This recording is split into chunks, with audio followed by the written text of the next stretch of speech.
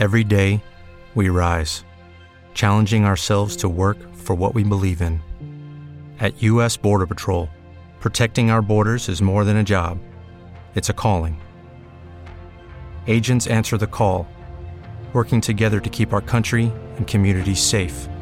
If you're ready for a new mission, join U.S. Border Patrol and go beyond. Learn more at cbp.gov/careers. With the Lucky Land Slots, you can get lucky just about anywhere.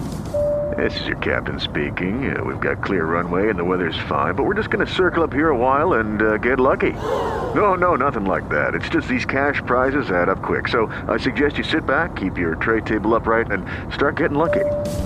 Play for free at LuckyLandSlots.com. Are you feeling lucky? No purchase necessary. Void where prohibited by law. 18+ terms and conditions apply. See website for details.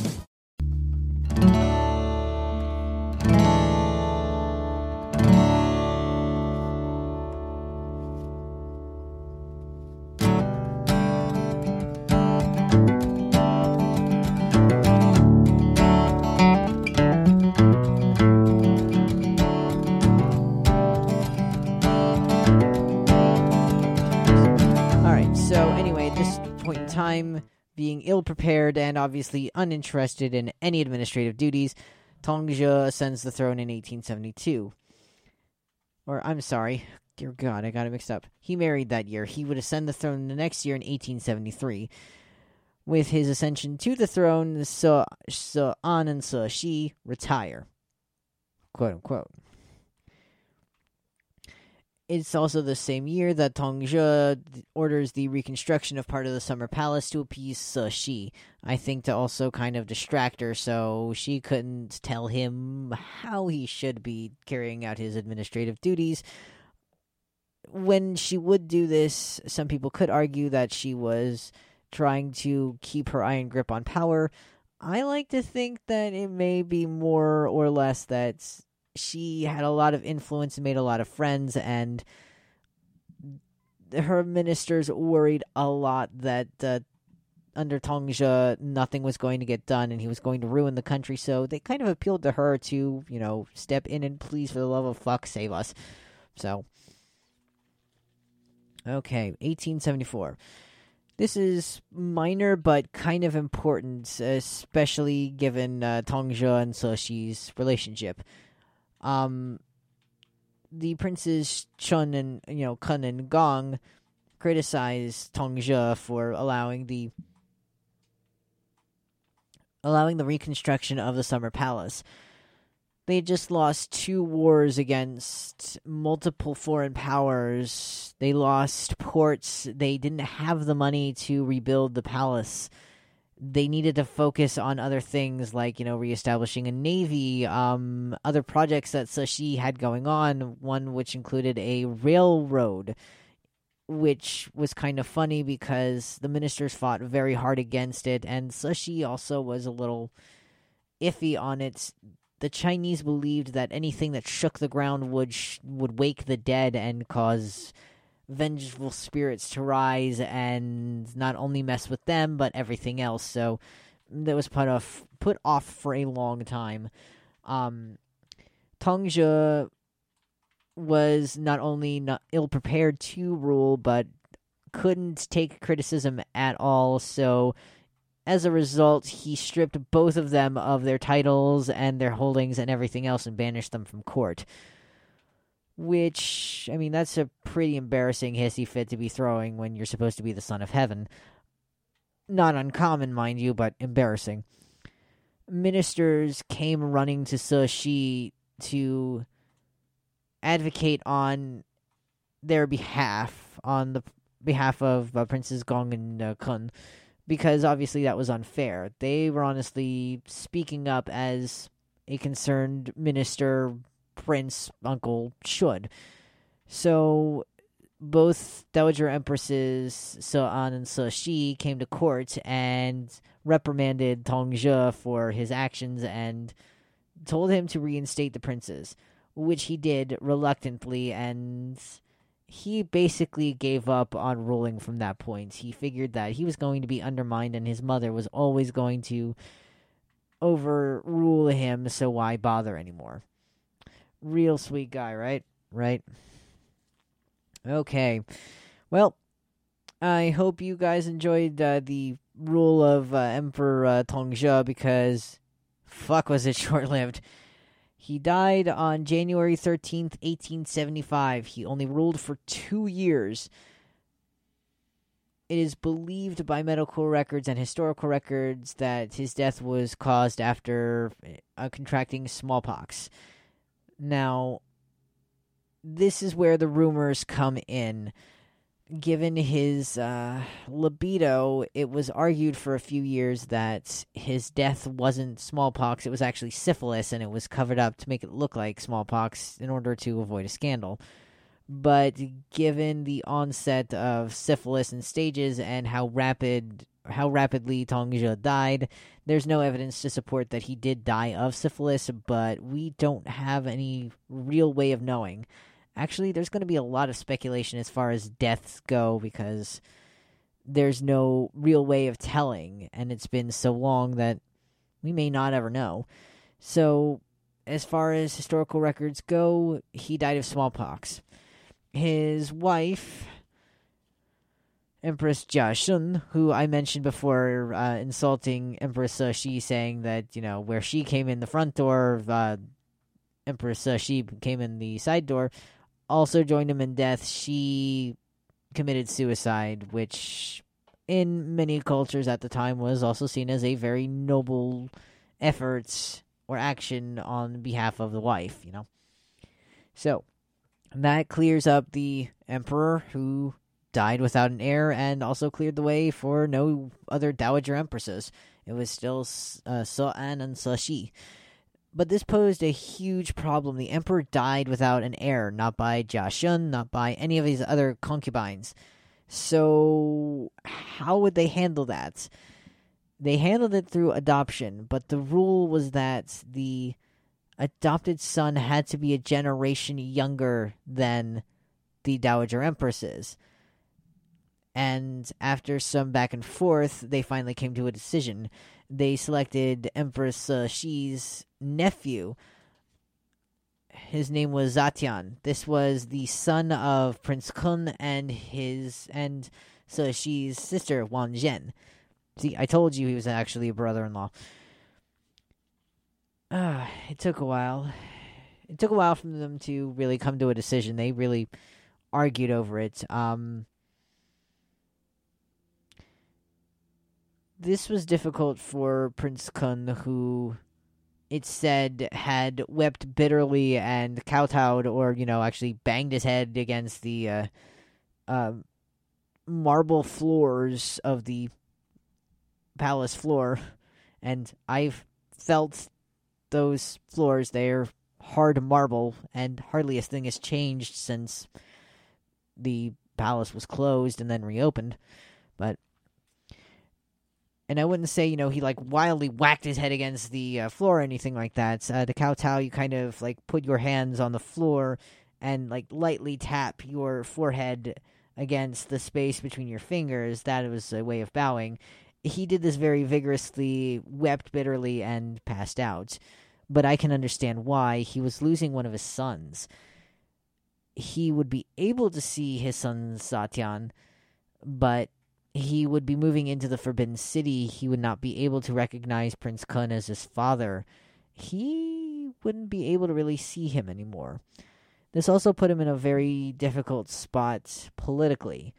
He was a member of the Empress's cabinet, but the selection of his son as emperor kind of put him at a conflict of interest. So from this point, Prince Kun would kind of keep quiet.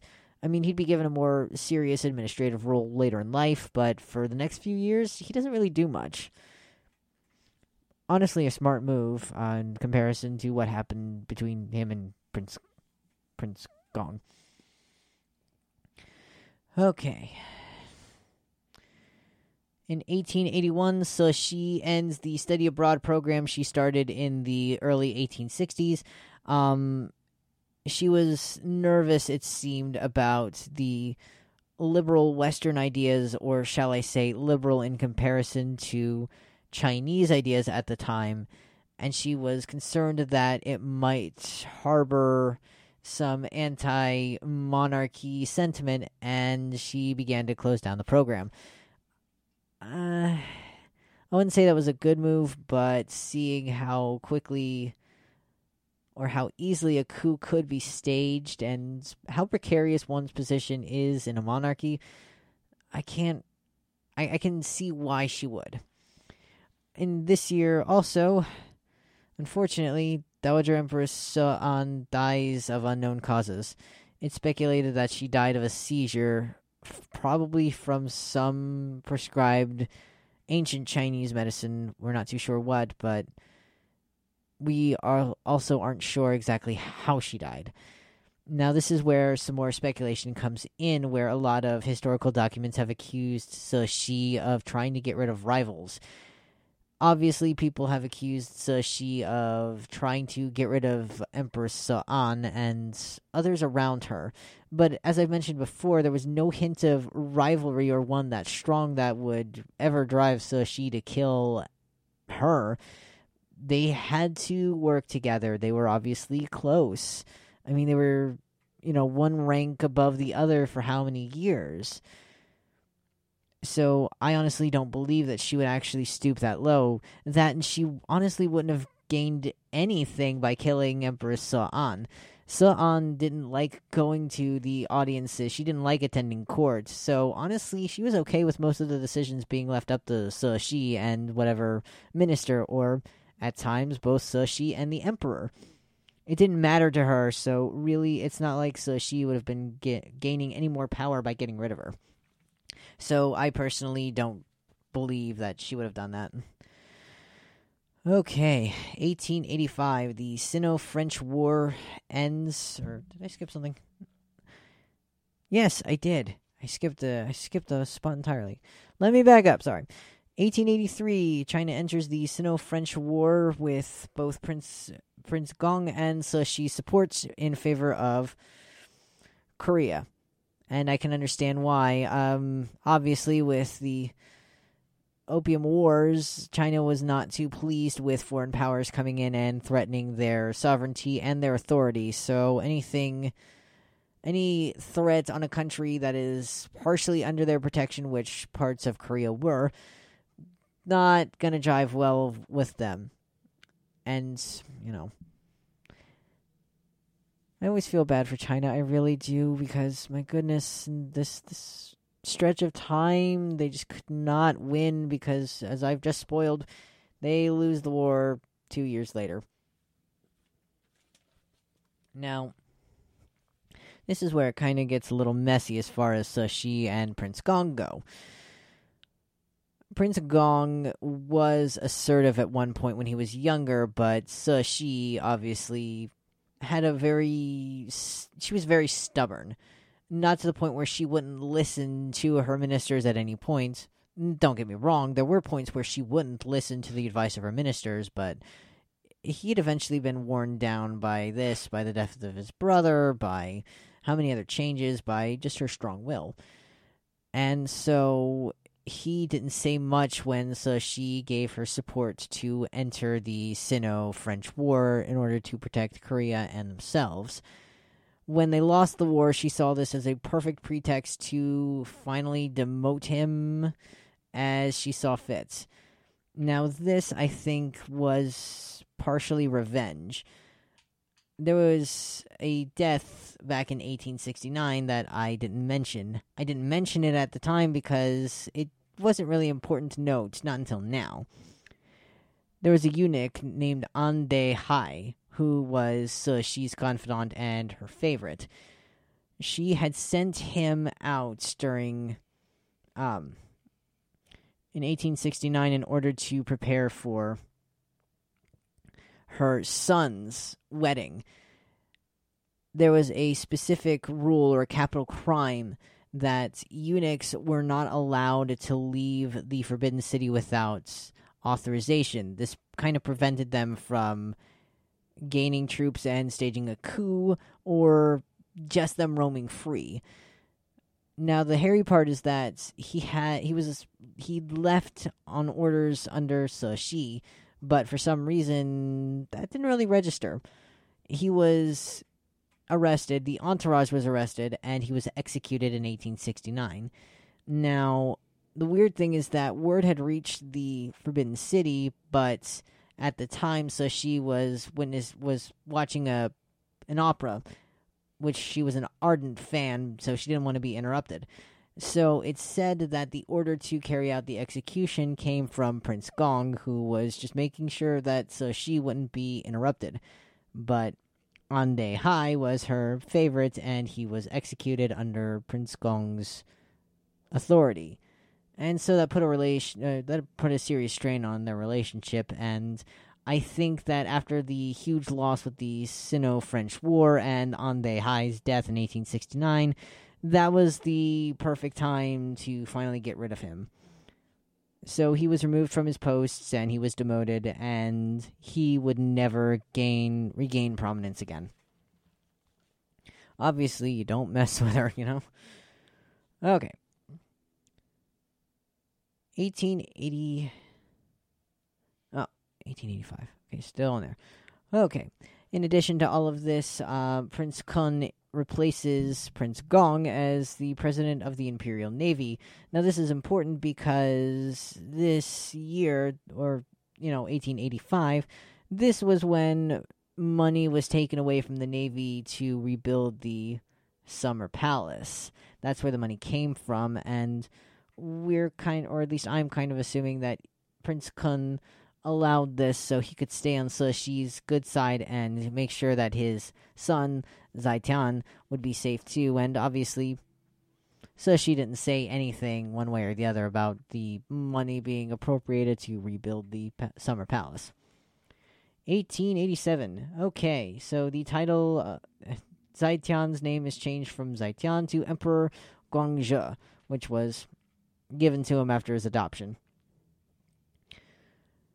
That was, okay. This year, he begins to rule under Cixi's supervision. So he begins to make decisions on his own and hold audiences, and Cixi just kind of keeps an eye on him from behind the curtain. He is mostly handling this while she's just a presence in the background. 2 years later, in 1889, Emperor Guangzhe marries and ascends the throne. And with his ascension on March 5th of 1889, Cixi retires for a second time. Okay, so a few years go by, and again, not much happens until 1894 with the... 1894 when the Boxer Rebellion begins. Cixi is in retirement, but the ministers are worried about Emperor Guangzhe. Guangxu. Guangxu was being influenced by a lot of reformists that I'll mention later, and a few who obviously have bigger names later in history, but a lot of them are starting to approach him about how Cixi's really trying to take over everything from him, and wouldn't this wonderful socialist idea be wonderful? And wouldn't the emperor be great for that? These reformists were kind of trying to push modernization forward in China, while I think also being opportunists. It wouldn't surprise me. Especially with one, what was his name? Kang Youwei, which we'll meet later, but it was speculated at one time that Kang was somehow tricked into bringing up the idea to Emperor Guangxu to give former Japanese Prime Minister Ito Hirobumi a minister position. However, that would present a conflict of interest because he was Prime Minister of Japan, and that would obviously give Japan not only extra intelligence on Chinese government, but also an in, making it very easy for a coup to take place. This idea was suggested by a British missionary, Timothy Richard, who was just a missionary. He didn't really have any official position that I know of. No other foreign power knew about it, not even the British, and it's not very clear if Ito Hirobumi knew about this plan either. So this plan's all kind of in the gray, but still it doesn't look good. But we'll come back to that later. So she's approached for, more arbitrary decision-making behind the emperor's back. This gets to a point where the ministers are giving her secret court documents to look over and leave instructions on. This goes on for a few years until it's really not needed anymore after Cixi takes over again. Let's see. Okay. 4 years later, 1898. This is where Kang Youwei comes in. Under his influence, the Emperor Kwangju starts the 100 Days Reform, which was a gigantic disaster. It was an attempt to fast forward modernization or, fast track it in China, making it a lot more like Russia or at least, Japan, where they were starting to get more industry, they were starting to wear more Western clothing, they were starting to drop their traditional ideals and focus more on Western manufacturing and products. It did not go over well at all. The ministers and Cixi saw this as a threat to their rule, which honestly kind of makes sense and would definitely explain the revolutions, especially in 1917 or so. Or 1912. I take that back, 1912. But anyway, feeling so threatened by these reforms, so she officially took over again and put a stop to the reforms and had a well-known general put Emperor Kwangju under house arrest. Okay. Just make sure. Okay. There we go. Okay, yep. So Gwangju was put on house arrest in the Forbidden City on September 21st, 1898. So she issued an edict calling Gwangju, quote, unfit to rule, and he was disgraced. And that officially marked the end of his rule. Gwangju would attend court with Cixi, of course, but again, it was a lot like it was when he was a child. It was more symbolic, where the ministers would address Cixi from behind the curtain, and she would make the decisions. He did nothing. Okay, 2 years later, 1900. Don't know. Okay, my notes are all confused. Anyway, Boxer Rebellion's continuing, and on June 21st, 1900, Cixi issues an edict declaring war on all foreign powers. That same year, Cixi and the court flee Beijing again during the Battle of Beijing. This was on August 15th of that year. The next year, the Boxer Rebellion ends in September after the signing of the Boxer Protocol. Basically telling the Chinese to calm the fuck down, and sorry, but you can't just start killing Western citizens, merchants, missionaries, what have you, just because you want us gone. I mean, don't get me wrong, you should have kicked our asses out, and honestly, we would have deserved it. We certainly still do. We're sorry, but, I'm sorry, but weapons, all that kind of stuff, still not justified. But still, I get it, really, I get it. Alright. 1902, the Cixi and the court returned to Beijing, riding on a 21-car train and at the station at Chentungfu, I think, to Beijing Railway Station. So it took a few years and a lot of convincing, but they got their railway system. This was the first time that the court rode on a rail, in a train, and they also permitted the citizens, the commoners, to witness the court returning. They were very strange about that, too. If the emperor was returning to the Forbidden City, or if a procession of concubines or if a bridal procession was entering the Forbidden City, it was only done at night. It was only done at night because commoners were not allowed to watch the procession. So in order to avoid crowds or any leering eyes, they told people along the route to stay in their houses, do not look outside at any time, and don't come out to meet the procession. Just stay inside. And they would just do so at night. This way, no one would gawk. I don't really know why. They considered themselves very holy, very saintly. You know, the Emperor was the Son of Heaven, so, you know, you can't look directly upon the Son of Heaven. So do it at night. I don't know. Strange. Okay. Let me see. All right. This year, so she starts up again the program similar to the study abroad program, except she sends her ministers to foreign countries to start fact-finding, you know, their sciences, their mathematics, their methods of creating ships and whatnot.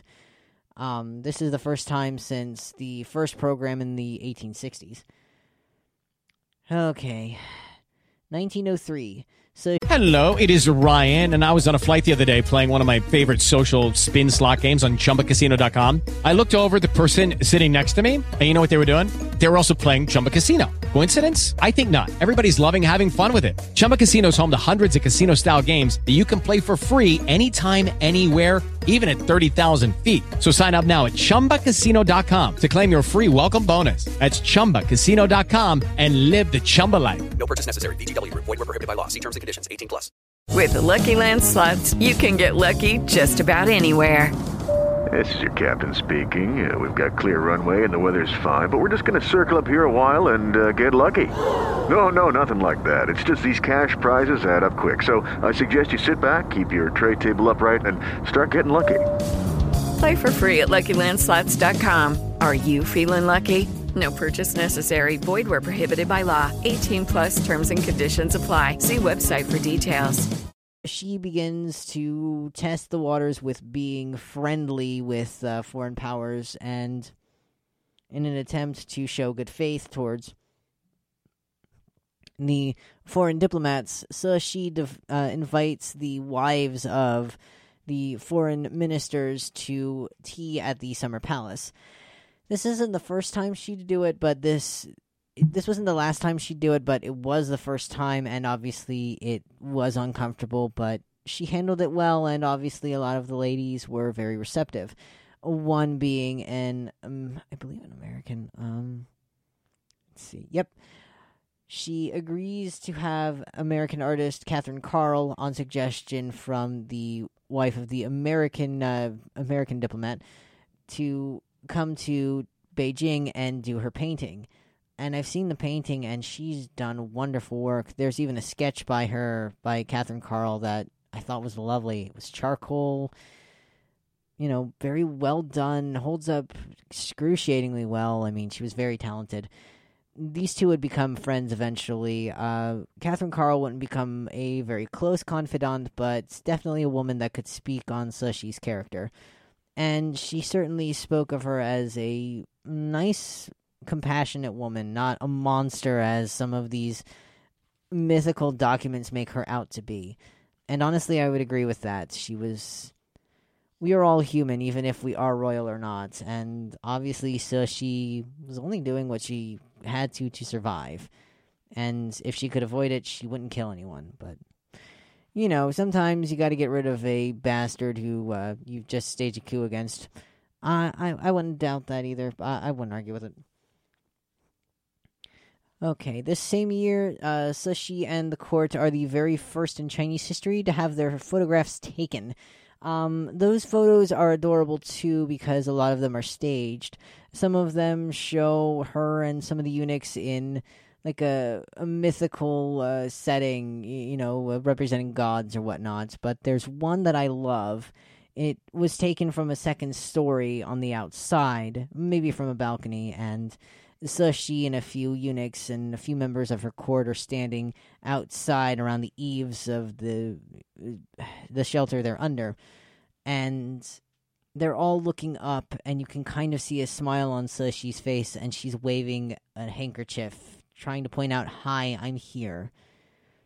There aren't any documents or paintings or drawings.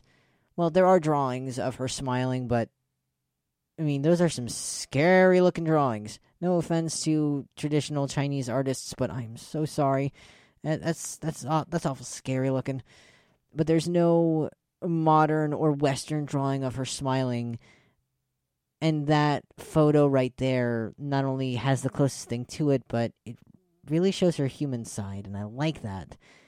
I mean, you can be as untouchable as you'd like to think, but a good number of us do have humanity in us, and it's nice to see that, even when you are trying to show your might to the world. And now we get to the sad part. 1908. Emperor Guangxu dies on November 14th, 1908, from what we now find out, or 10 years ago found out, from acute arsenic poisoning. According to DNA testing on his remains, there was over 2,000 times the amount of arsenic in his system that would have killed a human being. But the problem is that we don't know who did it or how it was done. And before you start pointing the finger at Cixi, hold on a second, because she died only a few hours later on November 15th. From what I am speculating is renal failure. She exhibited some symptoms of renal failure earlier in life, so honestly this wasn't too much of a surprise, but there isn't really any official document saying one way or other what she died of. So just given the symptoms and whatnot, that's what it sounds like to me. And since she died only a few hours apart from him, I very highly doubt she would have been responsible for his death. But I can understand why also that argument would have been made. Like I mentioned before, Emperor Guangzhou was close with some reformists like Kang Youwei and, believe it or not, Yuan Shikai. And that name should sound familiar if you know a little bit about Chinese history between the end of the dynasties and the beginning of the Cultural Revolution. He was in charge of the nationalist part of Chinese history. So, yeah, I can see why they would think, or, why people would assume that, because, they were reformists, and obviously, the monarchies, the dynasty's bad, and, look at Empress Cixi. She put her adopted son under house arrest, and she's just terrible. She's just trying to keep an iron grip. How can you, she'd obviously do that. But I don't think that she would. I think that the reformists might have had a lot more to gain from that. But again, that's just speculation, and obviously there isn't any clear evidence to support it one way or other. So honestly, I don't know if we'll know in this lifetime who did it, who poisoned Guangzhou, or exactly how Cixi or She'an died.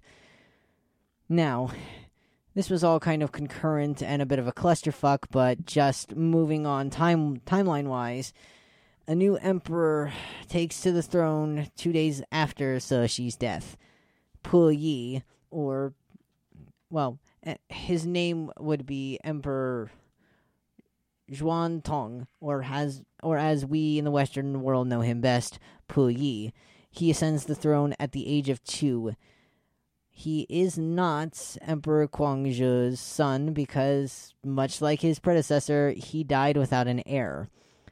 So she had to think fast, and so she went with Prince Kun's grandson, Pu Yi.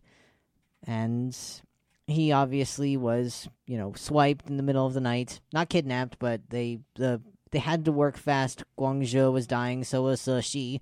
So they came, got him, and 2 days after her death, he became emperor. I believe one of the youngest in Chinese history, if not the entire history of the Qin dynasty.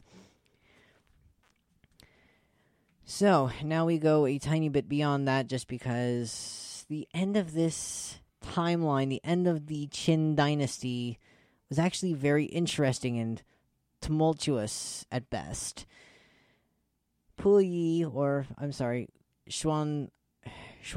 Xuantong, would rule from his ascension in 1908 until his very, very heavily suggested abdication in 1912.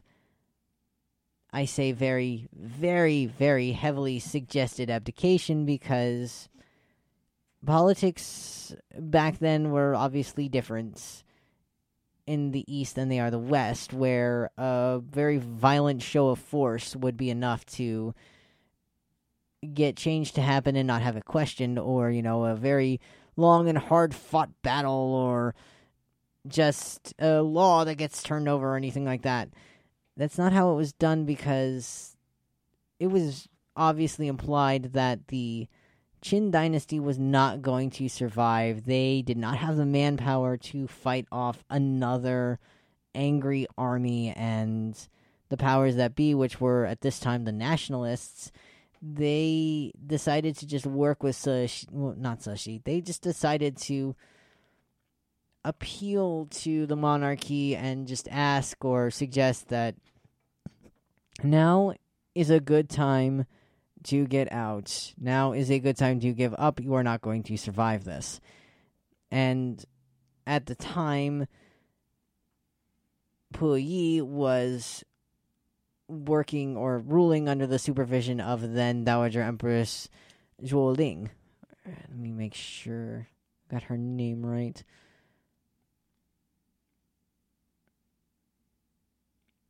There we go. No, I didn't have the name right. I'm sorry. He was ruling under the guidance of Dowager Empress Longyu. And when she was approached about the abdication and the fight, the impossible to win fight against the nationalists, they abdicated. Or at least, he abdicated. History likes to record Puyi as the last reigning emperor in China. And I would agree with that. However, Sun Yat-sen, who would be president of the the nationalist government for a few years, decided to get a little loopy and declared himself king after a few years. Abdication in 1912, and I think in 1917 he kind of flipped his lid and yep, I'm king. What are you going to do, bitches? But, power makes people go insane sometimes. I mean, look at our president and tell me that I'm not lying. But anyway, so yes, the Qin dynasty officially came to an end in 1917. There was a brief attempt at restoration for the Qin dynasty, but it didn't go well, so Puyi had to abdicate twice, technically. He didn't take it very well, but I can understand why. He'd lived in the Forbidden City from the age of 2 up until his abdication when he was a young man. So everyone told him he was the son of heaven. He knew no other way, so there was no really easy way to cope. And obviously he felt that his birthright was taken from him. I mean, if you really want to call it that, but, he would kind of be listless between 1917 up until the early 1930s. This is when Japan comes in, because obviously the 1930s, World War II, Germany and Italy are getting into shit, and Japan's starting to start shit. So after the Mukden incident in 1932, which was just an excuse for Japan to invade parts of China, they set up the puppet government Manchukuo in Manchuria. And Japan, noticing a very angry, listless emperor, would be the perfect figurehead for their government. And I'm actually serious. This is what happened, if you weren't aware. They do get in contact with him, and he agrees, and he becomes ruler of Manchukuo. Which is interesting because I mentioned Zheng Chang before, who wrote the biography that I read about Cixi, Wild Swans is about the lives of her grandmother, her mother, and herself. And her grandmother had lived... I take that back. I believe her great-grandmother, her grandmother, and her mother. No. I had it right the first time. Grandmother, mother, and herself.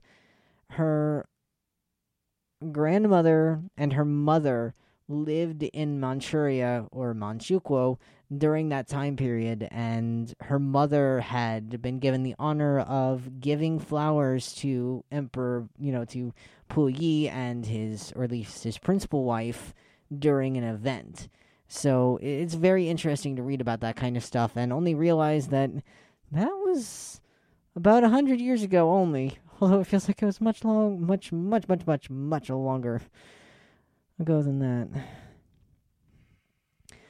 Puyi would rule over, or shall I say, quote-unquote, rule over Manchukuo until Japanese surrender during 1945. That's when Manchukuo is dissolved entirely and the lands returned to Manchuria.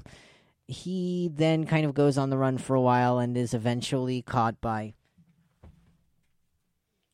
He's eventually caught by Russian forces and extradited to China to answer for his war crimes, and would spend some time in prison. He would be released after good behavior. Now, this was before the serious Cultural Revolution in the 1960s, where landlords, rich people, anyone that wasn't actively conforming to Chairman Mao's, or at least the Gang of Four's, ideal of, the communist citizen, you were beaten, placed in jail, you were given thought control, thought control and whatnot. So it was a little more peaceful then, especially towards him, especially since he became far more humble. And he kind of had to back then. He would lose his wives. One, I believe, asked for a divorce, and I think the other one, unfortunately, may have... No, I have no idea what happened to his principal wife, but I know it wasn't pretty. He would eventually meet another woman, fall in love, and marry her, but I believe their union was short-lived. He passed away of... It was a form of cancer. I'm not too sure if it was pancreatic or not, but he did die of cancer in 1966, right as the Cultural Revolution was about to begin. So I consider that lucky, especially since he was the last Qin, he was the last Qin emperor. That would not have been pretty for him at all. Okay, now some interesting facts. Dowager Empress An's birth name was not recorded, or it's just not known by modern history. So the earliest name I have is Empress Zhen. Prince Gong served on the Grand Council, which was in charge of the Chinese military forces. Yes, all military forces, from 1854 until his final demotion by Cixi in 1885. So about 31 years. That's pretty good tenure. Okay, we already talked about Ande Hai. Okay, we already talked about Tong Zhe's death.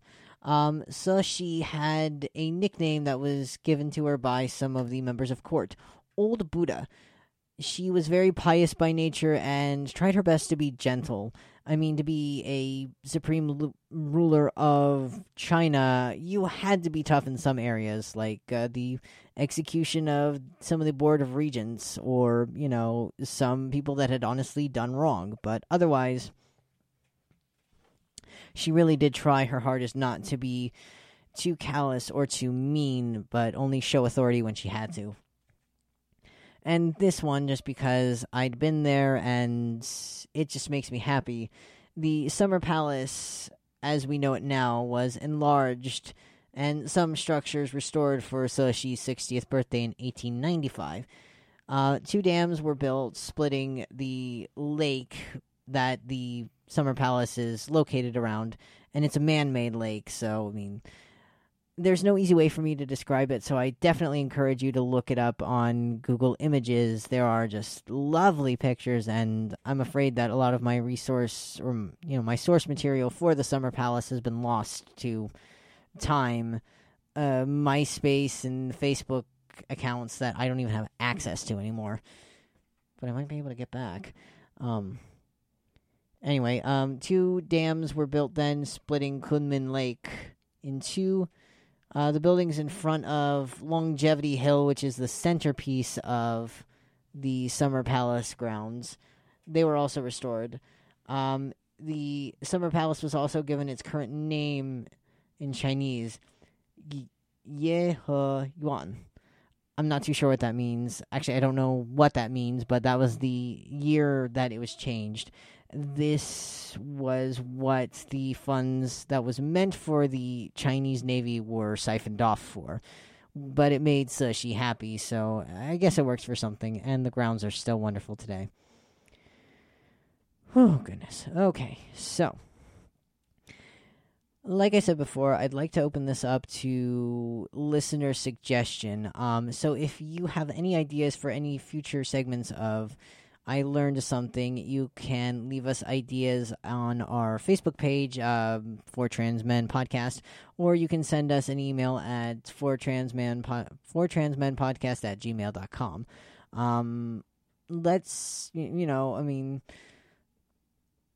Let's try to keep, the suggestions, good for now, like, actual historical ones. I'm not going to accept any disgusting ones, like, with any kinks or anything like that. Sorry. I mean, I don't kink shame, but this ain't no kinky show, so, not really a good thing to delve into that. And I'll be honest, I don't kink shame, but I'm uncomfortable researching some of that stuff, so, respect the choice. Our show is part of the Trans Podcaster Visibility Initiative. You can find us on Facebook and find out more about what that's like. Our themes are the beginning, the intro and outro theme is by Nate Swanger, and yes, we do have his permission to use it. Thank you again, sir. You can send us hate mail or love mail or fan mail at our email, fortransmenpodcast@gmail.com. If you'd like to support the show, you can go onto Patreon and give us a donation, or you can just give us a star review. That would be at patreon.com/fortransmen. Yeah, that's about it. All right, until next time.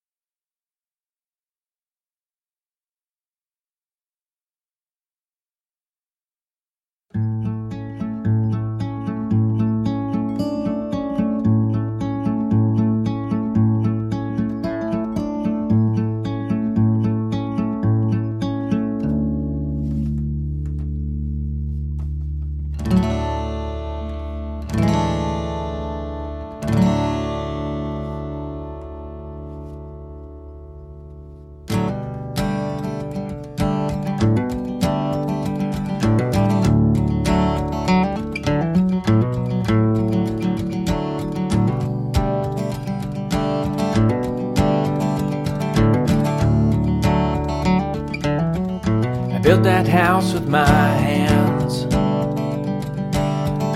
I raised it up to where it stands. With my brow I paid my debt. I drew it out of my sweat. I built that house with my hands. I built my life with my hands. Grew up from the ground up. Dakota fields. And I was braced for life and nothing else. So I dug in deep with my heels. I learned to read and write real well, and then I went to school. But college couldn't teach worth hell. My old man's love for tools. I built that house with my hands. I raised it up to where it stands. And with my brow I paid my debt. I drew it out of my sweat. I built that house with my hands. I built my life with my hands. I helped my dad build barns and homes. I stood against the wind. No matter how hard it would blow, those walls would not give in, and kept our family safe and warm in every winter night. Chimney smoke just teased the storms, though they blow with all their might. I built that house with my hands. I raised it up to where it stands. And with my brow I paid my debt. I drew it out of my sweat. I built that house with my hands. I built my life with my hands.